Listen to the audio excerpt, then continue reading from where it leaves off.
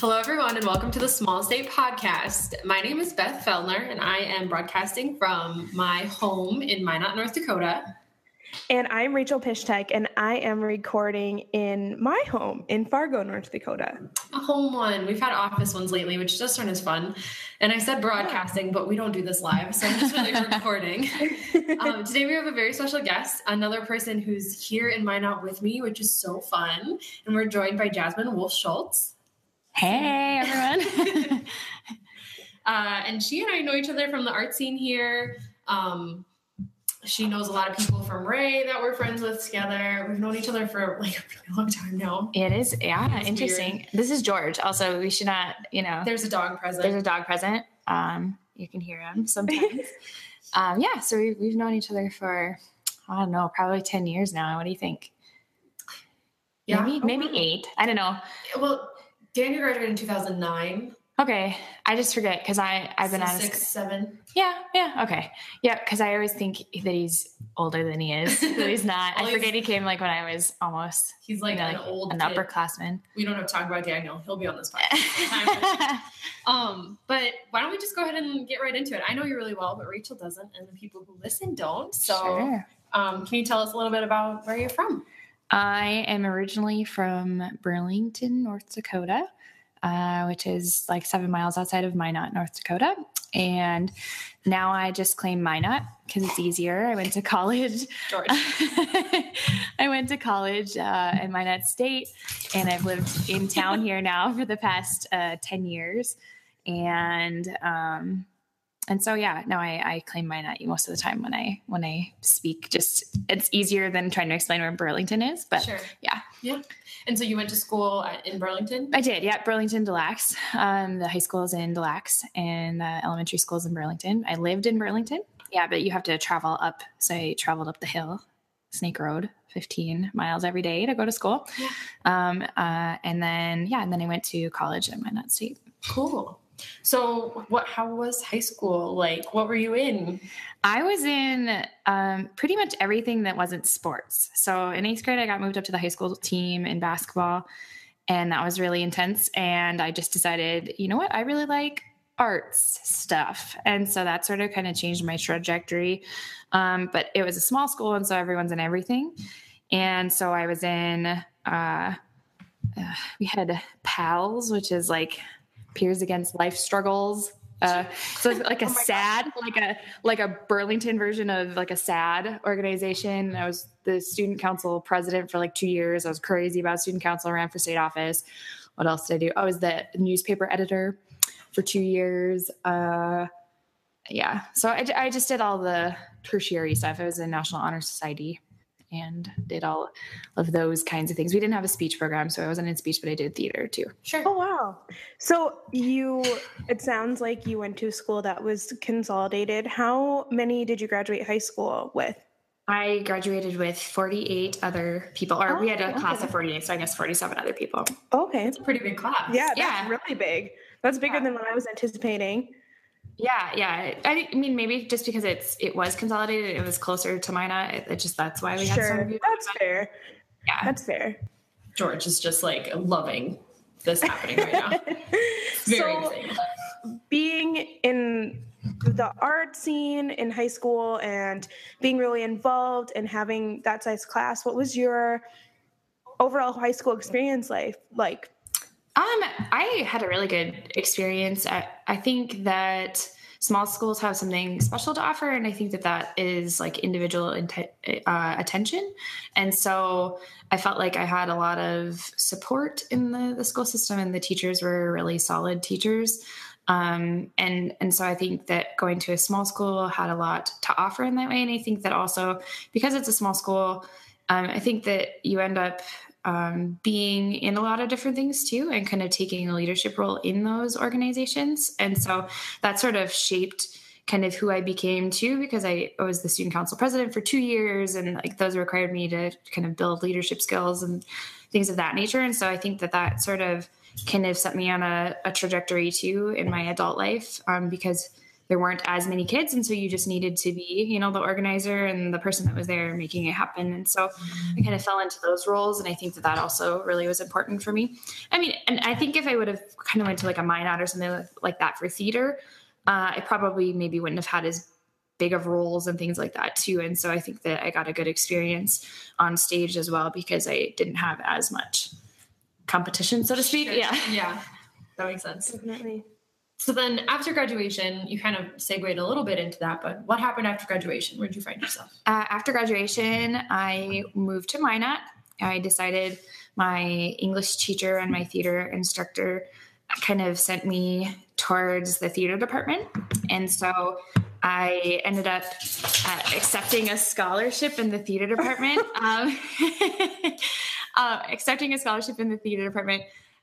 For a freshman scholarship, and they required you to be in certain classes, which ultimately ended up kind of making me decide to have a theater major, kind of on a whim.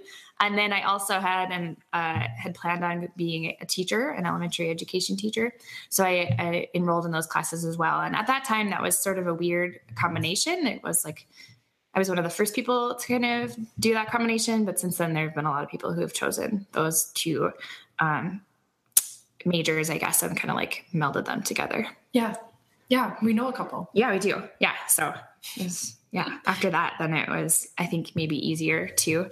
Because for a while trying to get I had to get two completely separate degrees from each other. So like I have a Bachelor of Arts in theater, and then like a lot of the classes didn't really jive. Some of them did, but my education classes and the histories I had to take and that kind of stuff, I just remember them being frustrated with me a little bit, like trying to like get all the stuff to work. And eventually and I was in the honors program too. And so it just became kind of convoluted for them to try to figure out what to do with me, and which like in my honors classes, if they could actually be my education history, but they were honors classes. So that like, could they count as that credit? It became a little bit convoluted, but that's how I did it. And it was fine. And now other people have done it too. So yeah, that's awesome. So talking about your whole college experience, like the question we ask a lot of people is like, what was the most important decision you made in college? Like what, that's a big question, I feel like, but yeah, the most important decision I made in college, I think, I think what it was is really falling into the music scene and the art scene. I think that I don't know that I decided necessarily to do that, but I fell into playing shows. And I think that really kind of defined who I ended up becoming, And so like now a lot of my life is organizing community events that are based around music and art. And so I think that sort of kind of helped me in my path that direction. Sure. So that's such a good segue into the next set of questions that are serious. I feel like we should take a break, Rach, I don't know about you, and ask the fun ones. Do you want to ask them those? Yeah. So one of them is, what is your favorite hot dish? I really like hamburger hot dish. That's such a North Dakota thing to say. It's a popular one. Different. I don't heard any different. So what exactly are the ingredients? I prefer hamburger hot dishes with ketchup. That's an essential ingredient for me. Yes, on most things actually, including steak. I have no class. It's fine. Yeah, I know. And I actually kind of prefer ones without green beans and with corn. This corn has fan. been such I'm a corn a fan. controversial topic. Like literally, this is our third consecutive. Green far, beans everybody said, green beans versus corn has been a major thing. I think the last two have said that they preferred corn too, and I am team never even heard of green beans going in it. I like So corn, particularly in the tomato-based hamburger hot dish. See, yeah, and I'm like, corn. I'm a mushroom gravy. Oh, so your hamburger hot dish is not red. It is not. It is. No, it is mushroom. It is mushroom gravy. Or wait, what is it? Cream of mushroom soup. Yeah. Yeah. And corn and tater tots and ketchup. Yeah. My mom made it. she was versatile in that, where she would make it sometimes with the cream of mushroom soup. And when she did that, it had corn, and she would put, she still does this. I don't know why I'm putting it in past tense. She puts like those crunchy Asian noodles on top. Oh, wow. Okay. Uh-huh. And I thought that's what everybody did, but I found out that wasn't a thing for everyone. But my mom puts those on top, and it's real good. Isn't it funny when you find out like things that your parents told you? Or I had this realization that my mom had accidentally mixed up some nursery rhymes for me. So when I heard people say like whatever like nursery rhyme, and I'd be like, that's not how that is. That's not how that is. And they're like, yeah. And then we had this realization that I had just learned them wrong. Learned it differently. Interesting. Yeah, it's funny. Interesting. So on the food, go ahead, Beth. I was just going to comment one more time because we haven't talked about it enough. Green beans versus corn. I think what my preference is that green beans in cream of mushroom based. Yeah. Hot dishes. Sure. Things. Right. So like, I like that with the cream of mushroom What stuff. monster would put that with red? My mother sometimes, my mom, and I'm probably the only one who has such a visceral reaction to it, but sometimes if there isn't corn in the house, she'll put French cut green beans in the hamburger hot dish. Nope. I can't even eat it. I don't want to. But with red sauce? Well, it's with it's not like an Italian red sauce. No, it's just tomato soup out of a can. But that's considered tomato. Jennifer. I've never even heard of tomato soup being a thing. Like, so you didn't know about tomato soup? Yeah. You didn't put that. You don't put that in your hot dish? Like, well, yeah, but not. Are you saying that that's what is in your hamburger hot dish? Okay. Yeah. Oh, yeah. Then it's like a different hamburger thing. hot dish and a white. Yes, and we make it in my class. So we make that, and I can't remember what they call that. They don't call it hamburger hot dish. They call it macaroni hot dish or something. Yeah. Okay, that makes sense. Yeah. Okay, but I was like, wait. Are there still? That's what I was thinking, is that there were tater tots involved still. No. And I was like, what? No tater tots are involved. In that hot dish, it is, you use Kraft macaroni and cheese. Okay. And you make the macaroni and cheese you make it. Yep. As a separate entity. What? And 2 boxes of it. This is how my mother makes hot dish, and it's good. I just got an email. But does she put the cheese in there? Yeah, the cheese. It's full on. What? It's very rich is what happens, because it's full on macaroni and cheese, and you make it in a separate bowl. My dad will always try to do it all in one pot. It's not as good. You have to get the cheese to stick to the noodles. Oh. And then it's hamburger that's fried with onion, pound of hamburger fried with onion.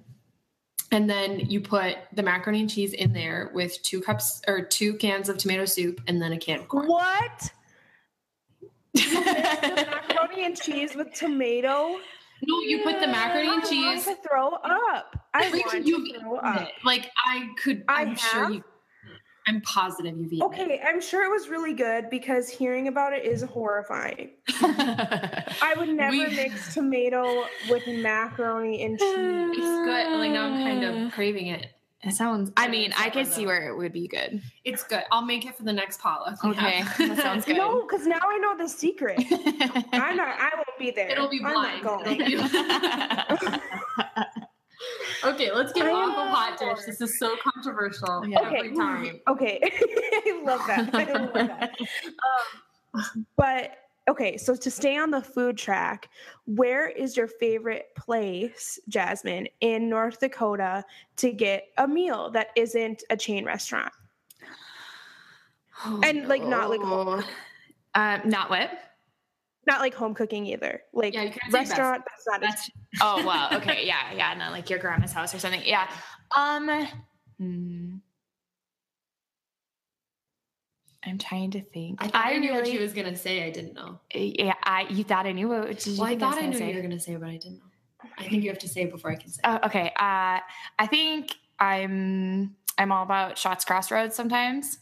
And I really like caramel rolls. Their caramel rolls. Their caramel rolls are divine. I'm on a mission to try and create something similar in nature. My perfect caramel roll. That's my latest thing. That's awesome. I also really like their crinkle French fries, which they brought back for a time. They got rid of them when new management came, and then so many people complained they brought them back. And so I really enjoy that meal. I'm having a brain freeze about what. There's the Bismarck restaurant right below. Yeah, I know. It's really good though, but it sells like tapas, and that's really good. Oh, Humpback Sally's. Yeah. Mm-hmm. Oh, yeah. That's been mentioned.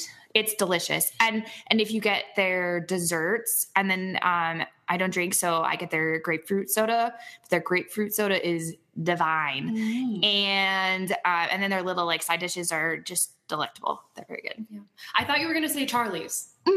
Yes, I like Charlie's too. They don't have as good a caramel roll as the shots though. They don't.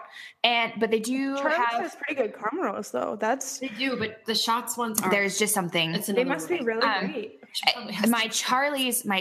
Okay, what I love about Charlie's is there's this sometimes wonderful ambiance, and they have their music, like old timey music, playing just loud enough. And then I get a chocolate shake and like a breakfast, like hash brownie thing. And they usually make me my special hash brown thing with like vegetables and cheese and stuff on the top. And that is like a delightful experience as well. Yeah. So I also love some Charlie's. Just had lunch there yesterday. There you go. Everyone, Kevin is here, as you can hear. Okay, you can before. You can leave this in. Tell us.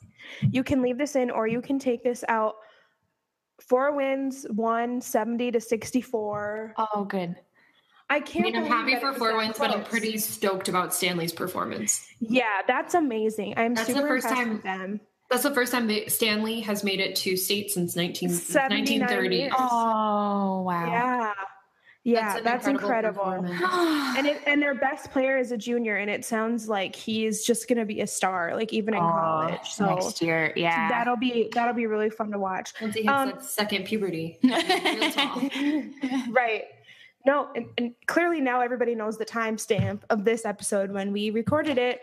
It's okay. It's going Thursday out night. tomorrow. I know it's Thursday night of the North Dakota Class B boys basketball tournament, which is arguably the best tournament. Are you I was gonna coming to say, Minot It is very. this weekend? No, my parents are. Corey's here. We can cut this I out know. 'cause no one knows who Corey is. But I'm gonna It's a very big deal. I drove. It is a big deal. And there's kind of a thing where like you hide when the Class B comes into town because you can't drive anywhere. It's very clear that Class B basketball is happening right now. And it rained this afternoon, and I was like, oh no. Oh, I know. What's going to happen? Yeah. And for my job, sometimes I call people at hotels to talk about promotions for the fair. And I called a couple today and realized that was a mistake. I should not call. One of them literally said, like, she like gave me a grumpy sigh. She was like, and I was like, you know what? I'll just send you an email. You answer it when you can. Yeah, seriously. This isn't time. This is not George. Wow. George. Hey. He's like digging up my like, in your shirt. Like, shirt. yeah. He's like, hey, George. This is a mess, and I love it. Like, You're so what sweet. questions did we even write down? No, but to get back onto the Class B talk, like, sorry, Class A, this is what fun looks like. You know, like, this is what competition looks like. Like, I just love it so much. I know these are fighting words, but I'm like, It's so much better. We're all Class B girls here. It's okay. I know. Yeah. And I always just tease about Class A kids anyway, so it's fine. I know. I'm trying to convince Clay that our children should go to Class B schools. And you married a Class A year too, right? I did, yes. And so that's the house joke. Oh, you're so Class B. Or, oh, you. You don't know where things are because you're from a Class A Right. school. Yeah. yeah, seriously. Where is your significant other from? He went to school in Minot. Yep. So Oh, okay. he's a Minot boy through and through. Cool. What is the next question? I'm sorry. Should we get back on? That's okay. So now is kind of a good time to talk about what exactly do you do now? Like you said, you teach, but I personally am very confused. What do you teach? There's cooking. There's children. I teach something that is now called Family and Consumer Science. It is Sure. home ec of the past, but revamped for the future. So it includes finances and just like general life skills. It can include child development classes. It can include just a variety of kind of life skills. So it's not just like cooking or sewing anymore. It's expanded to kind of create a general overall skill level with things that you might experience just in the real world. Sure. Where do you teach? Yeah. I teach in Velva, North Dakota. Oh yeah, that's right. That's right. Beautiful, great school system. So I love back in it. a Class B. I'm a Class B. Yep. And I understand it, which is good. I like that. Yeah, it feels comfortable for me. Yep. So But you haven't been teaching since you left college. Nope. No, I did a variety of things. I have an elementary education degree, right? So you're like, how do you teach high school? That's weird. Well, I took a 2-year break and I worked as a, how do you call that? Kind of like an accounts payable, coding, filing clerk kind of person.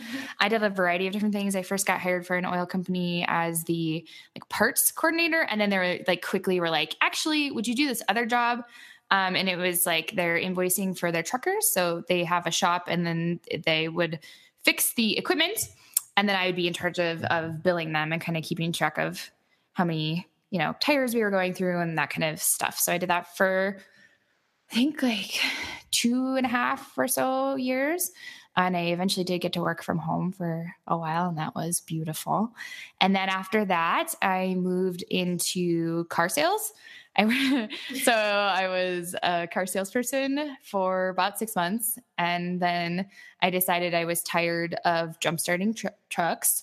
And, and although it was a wonderful experience and I feel like I really gained a lot of knowledge just for life and things of that nature, just the overall experience was really positive and I feel like I learned a lot. And now I teach that kind of stuff to my students. So just the overall car industry and how it works and how you get loans and what happens when you ruin your credit and all these horror stories I have. So, I did that. And then after that, then I went into education and I took my sales money and I went to Europe. And before I went to Europe, I had to take a test that's called a praxis test, which is a test that shows that you have the skills to teach a different kind of course. And so there just aren't a lot of FACS teachers in the state of North Dakota. There's one school that you can go to, NDSU, to get the degree. And the other programs in the state have ceased to exist. And so there just aren't as many people graduating with a degree. So they have a high need in the area. And so took a praxis test, passed the praxis test, and then drove like 6 hours to Canada to get on a plane to go to Europe, found out that I passed, and then became a high school family and consumer science teacher. Okay, George. I know it's really exciting.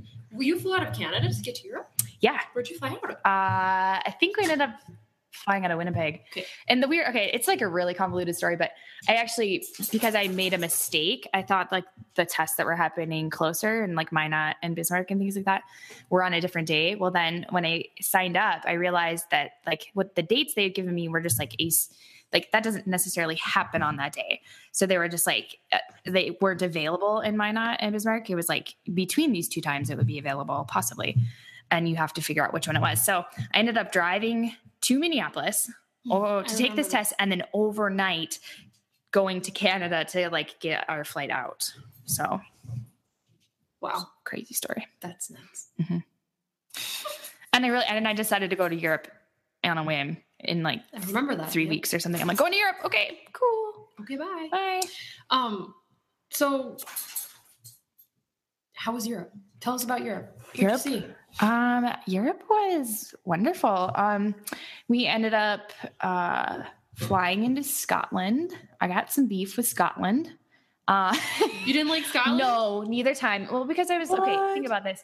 Highly sleep deprived because I'd driven overnight to Canada to get on an airplane and then, time zones and changes and things like that. So I was like, by the time we got to Scotland, I had been up for, way past 24 hours. I'd been up for a very long time. And then we got there and there was some miscommunication about the person that was going to pick us up. And so it's like 6 a.m. We can't get a hold of them. Then they stop us and they're like, who are you gonna like stay with? And we're like, well, our friend Raph. And they're like, what's his address? And like, here's the thing about the music community. We had just asked a friend who knew someone and they had agreed to let us stay there. So we didn't know a lot about Raph. And we barely knew, we knew his name and like how he was kind of related, but that doesn't really like cut the mustard for the person who is trying to let you into their country. And then he was very angry at us for being dumb Americans, because if it was the United States of America, we he would definitely not let them in. So he let us sit there for quite some time. And then finally he was like, okay, you can go. And then it rained when we had our luggage, and now we're talking like cobblestone streets. So we're like dragging our wet luggage. Is this in Edinburgh? Yeah. And it was so dreary and I'm so tired. And so we just we went to the big old Ferris wheel. You know what I'm talking about? It seems like you know what I'm talking about.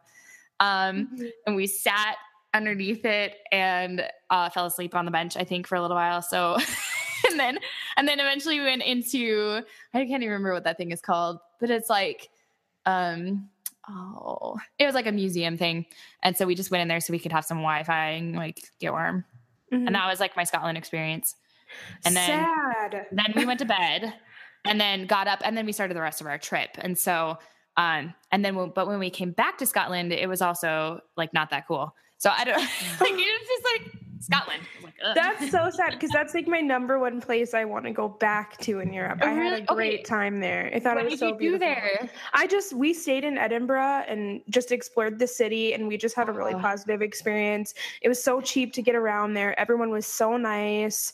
There are lots of things to do. And then we did go to Glasgow, which I didn't like because it was way more industrial and modern. Oh, yeah. But no, I loved Edinburgh. I thought it was so beautiful. Yeah. Where else did you go in Europe?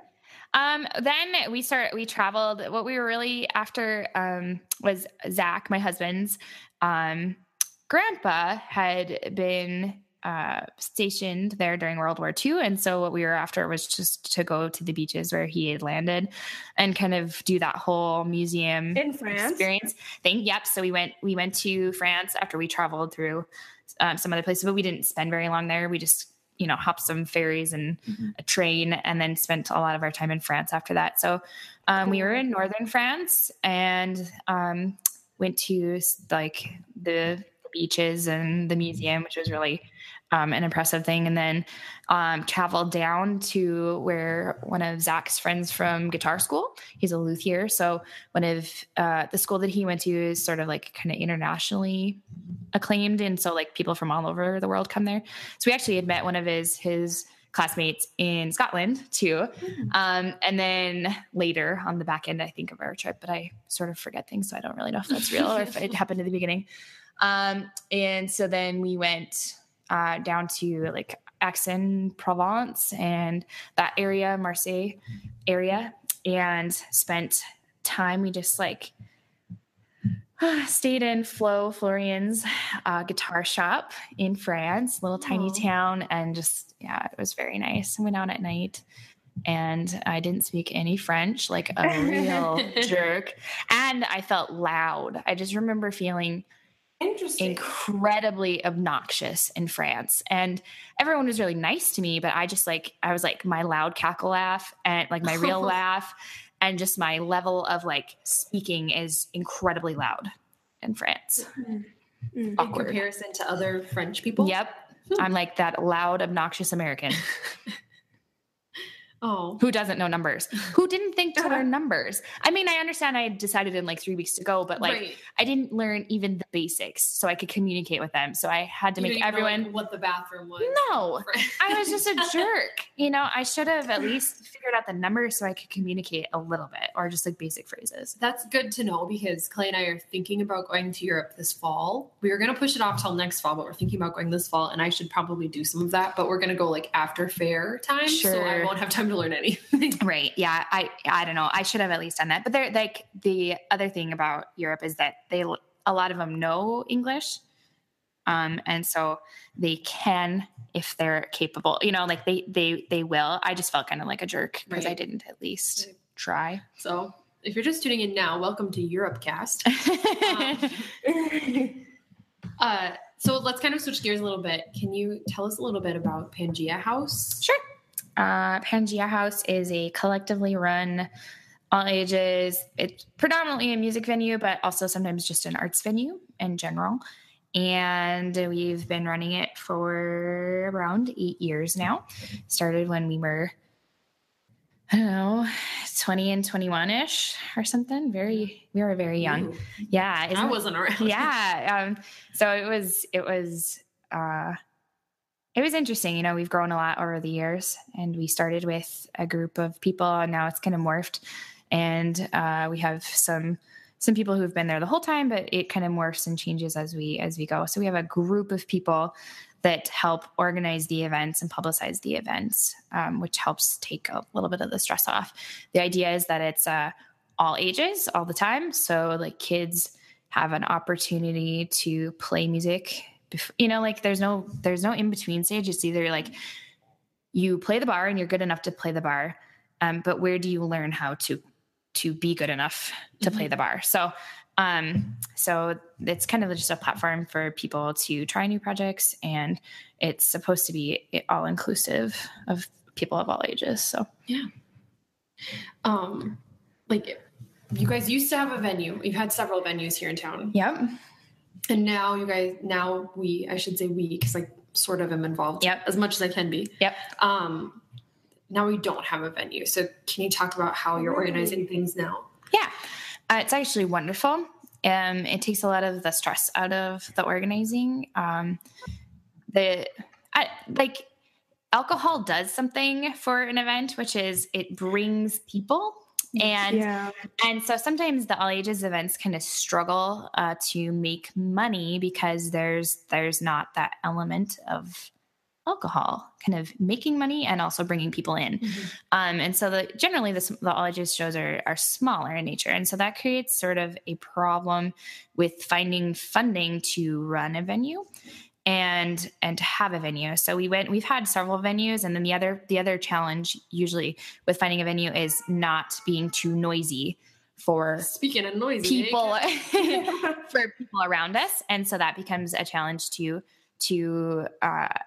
the organization. Now we are partnering with 62 Doors Art Gallery, which is a DIY art gallery similarly run to us. So they're collectively run, that we've known for 10 years, and they helped us like really spiff up our first space, and we're really supportive of us. But now we've kind of joined forces, and we have a studio inside of their space so that we can just store all of our equipment. And then we have shows in the art gallery space. So it's really awesome because it's everything we didn't want to do and we had a hard time doing in our alt space, which is like focusing on the way the building looked and like making it feel really artsy and nice and the aesthetics. And the things those weren't things that we necessarily had time to do when we're trying to do all of these other things. And so they focus on that, and that's their area. And then we kind of bring people. So we have our events there, and that really creates a good relationship for both of us. Yeah. It's been, since I've moved to Minot, it's been awesome just to see how many different people in your life have musical talent and how often I get to see my friends play music. When I let's talk about me for a while. When I graduated high school, I just thought we never appreciated the fact that as a Class B student in high school, you got to see your best friends who were so talented perform often. So in choir class, I got to see some of my best friends sing beautiful music. And so I feel like Pangea House sort of fills that void where you get to watch your friends and new people and learn about people performing beautiful things and to see how talented a community is. So yeah, it's wonderful. And I think the longer you hang around, the more, I think the bug just kind of gets in you. And so I think through that too, you end up doing things you would never expect of yourself either. Right. Oh, go ahead. No, you go ahead. Oh, I was going to say, I'm assuming then you know my beloved cousin, Sarah Elshire. I do. Yeah. Yeah. She's one of my favorite people. She's a wonderful person. My relative. Yeah, she's great. That's all I have to say about that. We can connection. Definitely agree that she's wonderful and awesome. And they were super supportive of us and still continue to be, but especially so when we had our biggest space that was the most money. They were really helpful in helping us pay for the space. So yeah. Yeah. Great. There's something on here that I know nothing about because I don't live in Minot. But can you tell us a little bit about Why Not Fest? I'm assuming it has something to do with Why Not Minot? Why Not Minot? Yes. Cool. It's 3-day festival, usually the first or second week in August. And it features 100+ performers, depending on how crazy we're being and who we can't say no to. So it's really actually kind of a big deal as far as like musical performances. People don't really always realize that it happens in our town. But we have people from Australia have come and continue to come year after year. It's actually a pretty, I don't know, there's just a lot of bands. Minneapolis, a lot of big deal bands from Minneapolis come. And it's 3 days and it's all downtown Minot, including whatever spaces at the time that agree.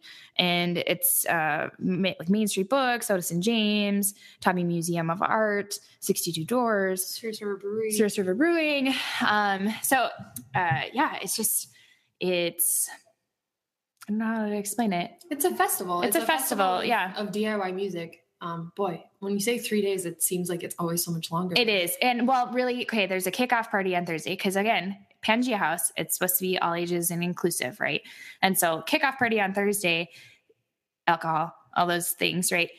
It pays for the rest of the weekend to be completely open to everyone else. So the locals play on Thursday night and a big shindig, usually outside and some gates and fences. And then the door gets given to us so that we can use it to pay for the rest of the festival.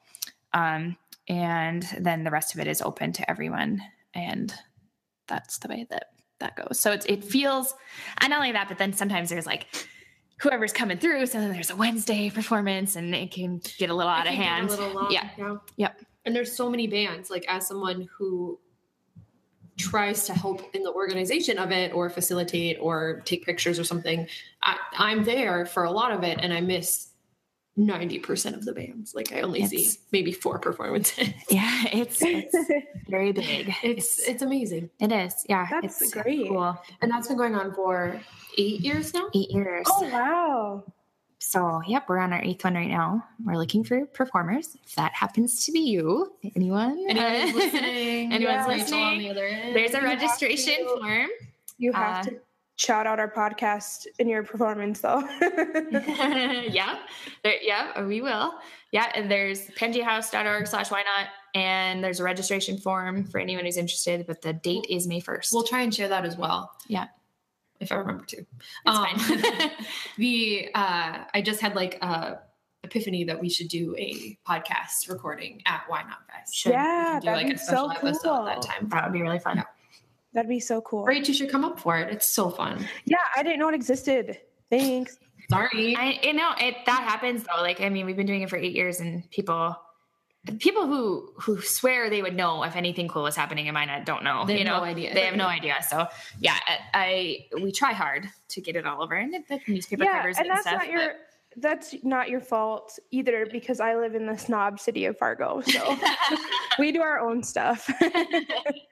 That's very true. So obviously you're incredibly involved in this community as well as the surrounding communities, but can you talk a little bit about why you chose to make North Dakota your home?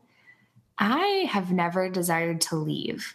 That's an interesting thing, I think, because the script when we were kids was, how do we out-migration? That was the thing, right? They were out-migration. How are we going to keep our young people? And so like when I was a kid, that was kind of what everyone aspired to do, but I appreciate North Dakota because one, I really do truly feel that our music and art scene is very impressive.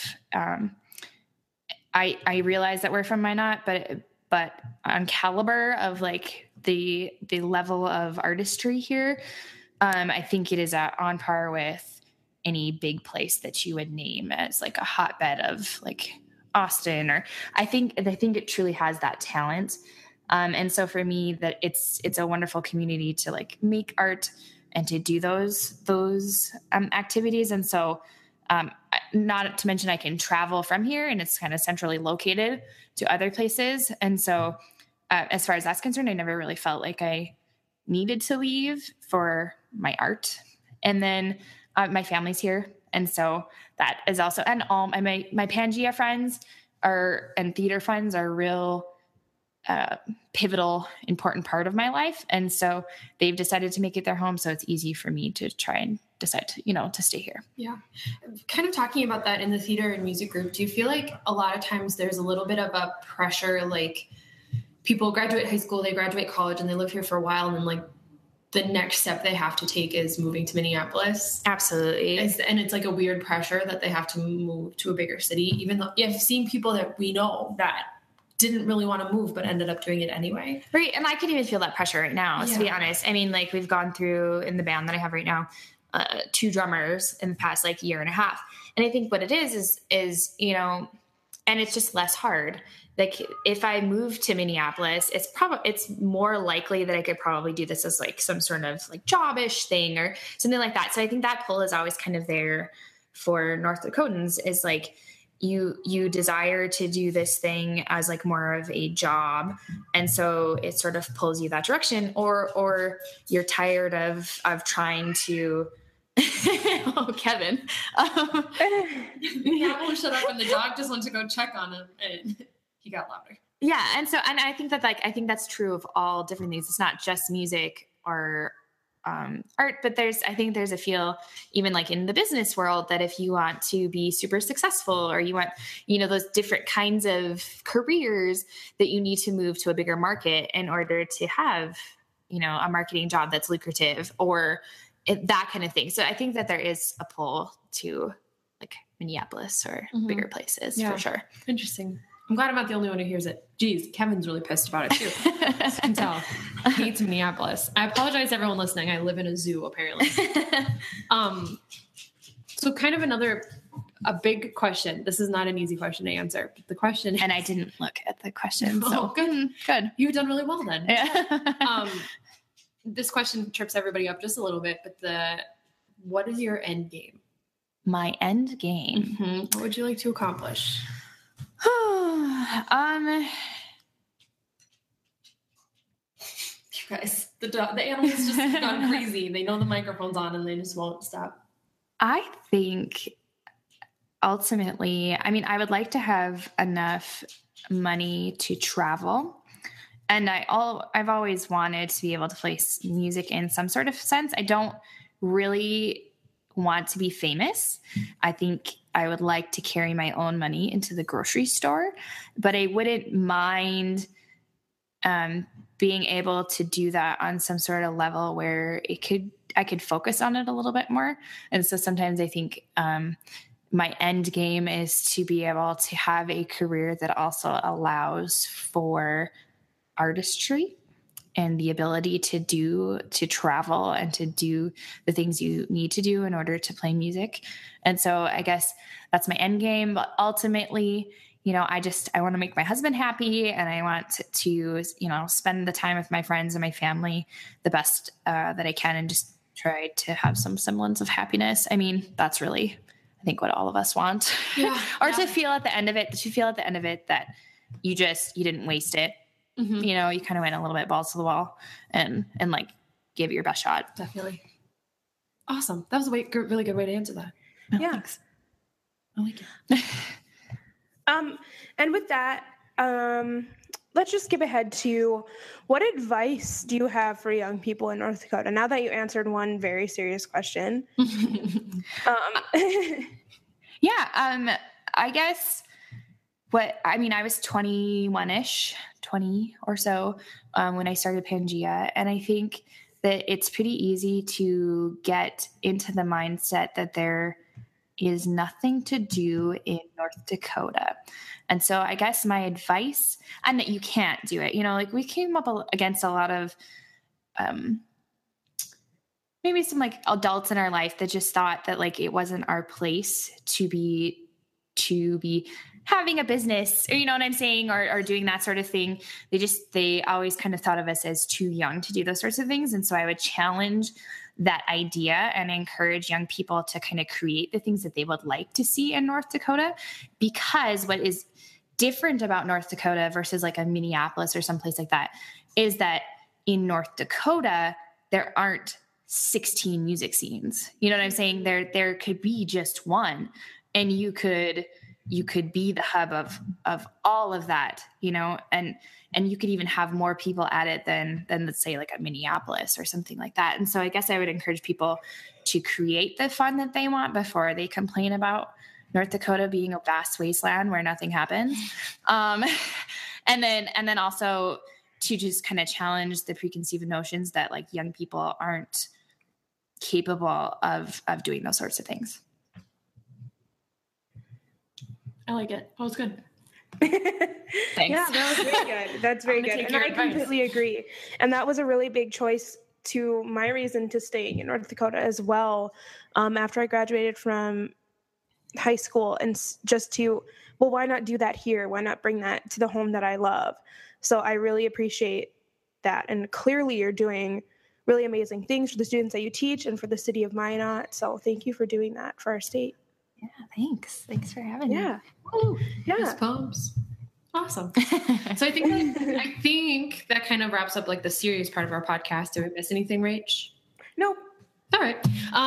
We have a real strict set of rules. It's very Absolutely. So kind of how this podcast works, and I explained it just a little bit when I asked you to do this, but is that this first season, of course, we're reaching out to as many people as we can that we know to kind of provide a good look at what people are doing in North Dakota. But hopefully what we would like to do is to find new guests and recommendation of our guests, because North Dakota is, after all, a very small state. So what we would ask of you then is for recommendations for 3 people that you think we should talk to. Okay. Do you want like varying perspectives? Is that kind of what you're... who comes to your mind? It's completely up to you. I do think Sarah would be a good person to talk to. Try to tell her that. And she is a little bit more of an introvert, but I think that from the educational perspective, and that she would maybe have something interesting to talk about right now about the state of colleges and things like that. Kind of an interesting education perspective, which I think would be cool to talk about. We might have to try and schedule that when you're here, Rach, because maybe she'll feel more comfortable that way. I was going to say, are you going to be, sorry, this is it's okay. But are you going to be in town Easter weekend? Elizabeth? Are you talking to Beth? Yeah. When is that? Jasmine? Yes, I will. Yeah, you can come too. Maybe that'll help Sarah get out of the cell, even though I'm her relative. Easter weekend, it's like the 15th of April. Of April? I think so. Yeah. Okay, we'll bombard her. Great. We'll go to happy hour at Paradiso with the rest of my family, because that's what we do. And then we'll smuggle margaritas. Yeah. You guys will have to fix up and then we'll do the podcast. Yeah. I can do that. That'd be really fun, actually. I can definitely do that. that. Idea. That'd be really fun. Number two. I think Chris Droshine, but you'd already kind of approached him. No, I think that out of your recommendation, he may be more motivated to do it. Oh yeah. Chris Droshine, my dude of honor. I think that's gonna make me cry. Don't. I had a dude of honor and brides dudes. So I think that Chris Droshine would be an interesting person to talk to, especially since he did spend some time out of this small state. So he will have some perspective on why he came back. That would be sort of an interesting thing for the podcast. Yes. Every time Rachel and I see Chris, I reintroduce her to him. I just forget that they've met. I have a terrible memory. I think it would be really. Does he forget that we've met? Huh? Does he forget that we've met? It's every time. It's me. He's very thoughtful. I think this is really weird, but not weird. But it would be maybe a bit of a challenge. But we have some female legislature people at the Capitol who I think would be sort of interesting to talk to. Erin Oben she is already a podcast. Is she? Okay, good. See, and that just outed me as I haven't listened to all of them yet. That's okay. That's okay. But yeah, she would be interesting to talk to. Listen to that podcast. She was really great. Okay, well, her baby makes an appearance, and her husband does too. He was trying to whisper answers to her. See, it's so cute. Whisper answers to her. Well, yeah, because we'll get to the part about obsessions in just a minute. But he had some suggestions for what she should say she was obsessed about. It was great. Listen to the episode. She was awesome. I love that. Yeah, she was awesome. I think Alyssa Charbonneau too, since we already did Aaron, but Alyssa Charbonneau runs 62 Doors with her husband, Dan. And I think that would be an interesting perspective to kind of just talk about how they started their artist co-op collective and starting something like that from scratch. I think that would be really interesting too. Cool. Yep. So then you have, is that 3? That's 3. Yeah, that's 3. Sarah Alshire, Chris Strosh, and Alyssa Charbonneau. Is Charbonneau now? She was a Y-Rock. Okay. She was my teacher. She was a Y-Rock? She was a Y-Rock. She's from your area. Yes, she knows a lot of people, So Ray, there's so many Ray people on this podcast. there you go. But it's great. Just proves small state. Now I'm going to go on a tangent here. Sorry, everyone who's listening. Charbonneau, isn't that the name of Sakakuya's husband? Yeah, I think so. Every time you guys talk about Dan, just kidding. Probably. Every time you guys talk about Dan Charbonneau, I'm like, that is a tidbit of information. I cannot motivate myself. Jean Baptiste, great grandson. Okay. So now that kind of wraps up the official part of this podcast. And the next part is obsessions, right? I'm forgetting how to do the podcast. Yeah. Sorry. So the next thing we talk about, because we are all consuming and creating things all the time, we like to talk about what our obsessions are for the week. We just pick one thing. I usually pick like 5, but we try to just pick one thing. It could be a TV show, movie, music, idea, extracurricular activity. It could be anything. So we can go first. What I'm obsessed with this week? Yeah, or this at this time. But we can go first if you want. From last week, we wouldn't know. We would not. Rachel, how about you go? Okay, I have a lot, but I'm going to try and narrow it down. First of all, North Dakota, and my 2 obsessions will give you a really great insight into my personality. My first obsession is North Dakota basketball. Overall, 1, the Class B boys tournament happening this weekend, and 2, UND plays against Arizona. They're probably going to get killed, but they play against Arizona in about 20 minutes, and I'm really excited to watch that game. The men's team, obviously, they are in March Madness, and I love making March Madness brackets. It's one of my favorite times of year, so that'll be really fun to watch that.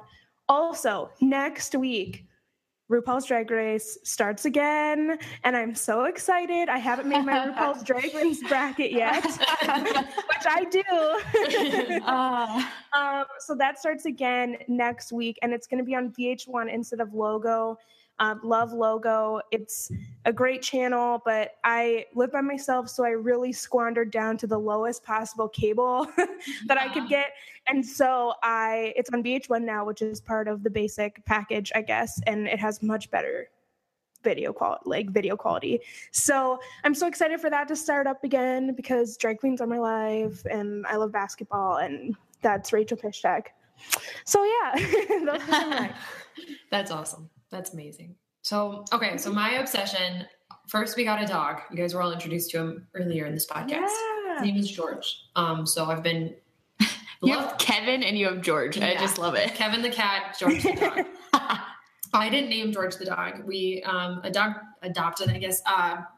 He's been rehomed into our home from my parents' home because they're going through a move, and 3 dogs in a move is a lot. And we can provide a great home for him too. So George lives with us now, and he's accustomed really well. But all things dog and all things hair removal. I have a really great vacuum cleaner, and I've just gotten into a floor cleaning schedule because as much as I love my animals, I really hate like pet hair in the corners and stuff like that in my own home. I'll go to somebody else's home and it doesn't bother me at all, but when I see it, I'm like, she only says that because she's been in my home. And no, it's awful. No. That's not at all. Clay makes so much fun of me because I'll come away from somebody else's home covered in cat hair and be like, no, it's fine. And then when I come out of my house, I'm like, oh my God, I need I freak out. No less than 5 on my desk at school. I have so many rollers. Yep. So now we have a black animal and a white animal, interracial house. And I might cut that part out. And so what I had purchased white things to cover Kevin's hair because you can't see the cat hair because it's white, but now we have black hair that's just like effing up my plant. But it's showing fine. up, yeah. It's fine. So we got our dog. He's great, and he's been really awesome. First week of dog ownership.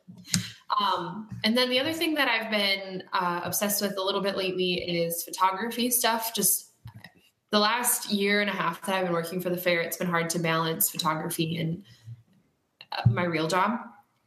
And for Christmas, my lovely husband, got me a lens for me to own. I'm always renting lenses, and he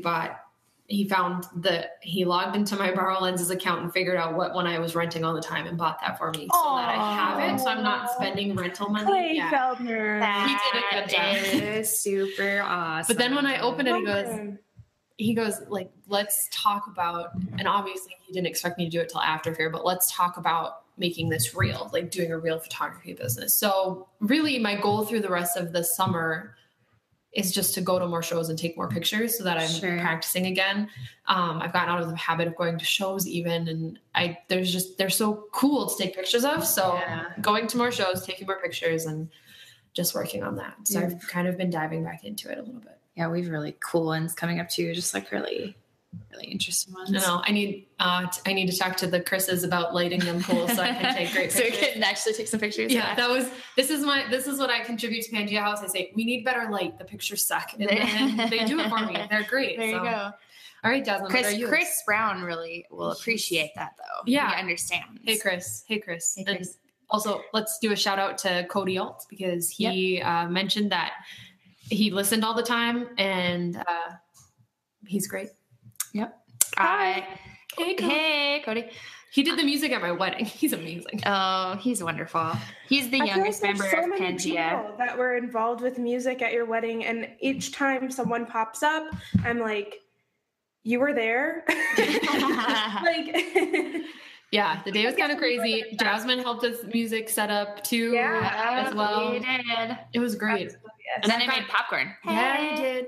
I got so many compliments on the music at the wedding too. So I just it was great. It was really good. Great.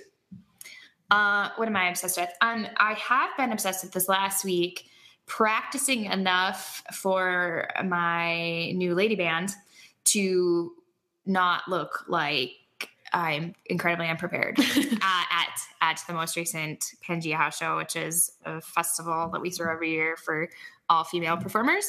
So that was what I was obsessed with. We had like a 6-hour band practice on Sunday, and I've been practicing nonstop. And then I also played 2 other sets that night. And so I was just playing music, which was actually really awesome because I haven't done that nearly enough in a very long time. So I was just practicing all these new songs. And then now I've been trying to just write a bass part and some lyrics to a new song for my band. And so that has been what I've obsessed with. Yeah. I feel like I'm deciding your answers, but I do feel like you should talk to us more about the caramel roll adventure you've done. Oh, yes, I forgot. Yes. Okay. So I'm on the hunt to make the perfect caramel roll. Okay. And so I've been doing this a little bit on and off, because caramel rolls are my favorite. And my grandma just gave me a pile of stuff from my childhood, and she saved everything, like all my playbills, the Laker letter, the editor thing that, the paper I edited when I was in high school. I mean, it's all there. But mixed in all of this stuff is clearly an obsession with caramel rolls. It's like 9-year-old me. It's like, I love my grandma because she makes me caramel rolls. And then like 2 years later, it's like Jasmine, age 12. It's like, my grandma makes the best caramel rolls in the world. I want to go to my grandma's house. It's like, it's clear that this is a thing. And so it was just so funny that I got them now when I'm trying to perfect the caramel roll game. And so I've tried a couple recipes. My first one was a fail, and not for any reason that you would think like, oh, it didn't rise or like whatever. No, what happened is I stayed up and I started this process like way too late in the night. So it was like 8:00 I started, and I was like, I'm making caramel rolls. I want a caramel roll. I am hungry for one. And so I, made it and got the stuff. I went to B&E Market, got the stuff. I mean, it was like an adventure. And so I realized I was going to have to wait for the dough to rise and all this. And so I'm like staying up late and I do something terrible. it's finally the end, and I have them in the pan, and I put them in the oven, and I decided to sit on the couch for a mere moment and Facebook, and I fell asleep. And so I burned them to a crisp. It's like 3 in the morning, and I wake up and it's like smoky and I can't breathe. And I'm like, wow, yep. And I go, and they're just like crispy. They're black. And no fire alarms or anything.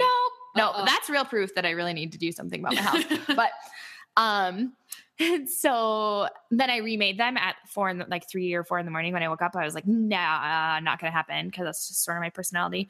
So I made them again and then let them rise and then put them in the oven the next morning. They were not perfect. So then this last weekend, I tried to make some more perfect ones with a different recipe. And I was like, I will take the caramel sauce from the last ones and I will add it to a new dough recipe, because the last dough was like way too sweet. Well, then I tried this and it's not perfect again. So I'm still on the adventure for the perfect caramel roll. Now, does your grandmother have a recipe she could share?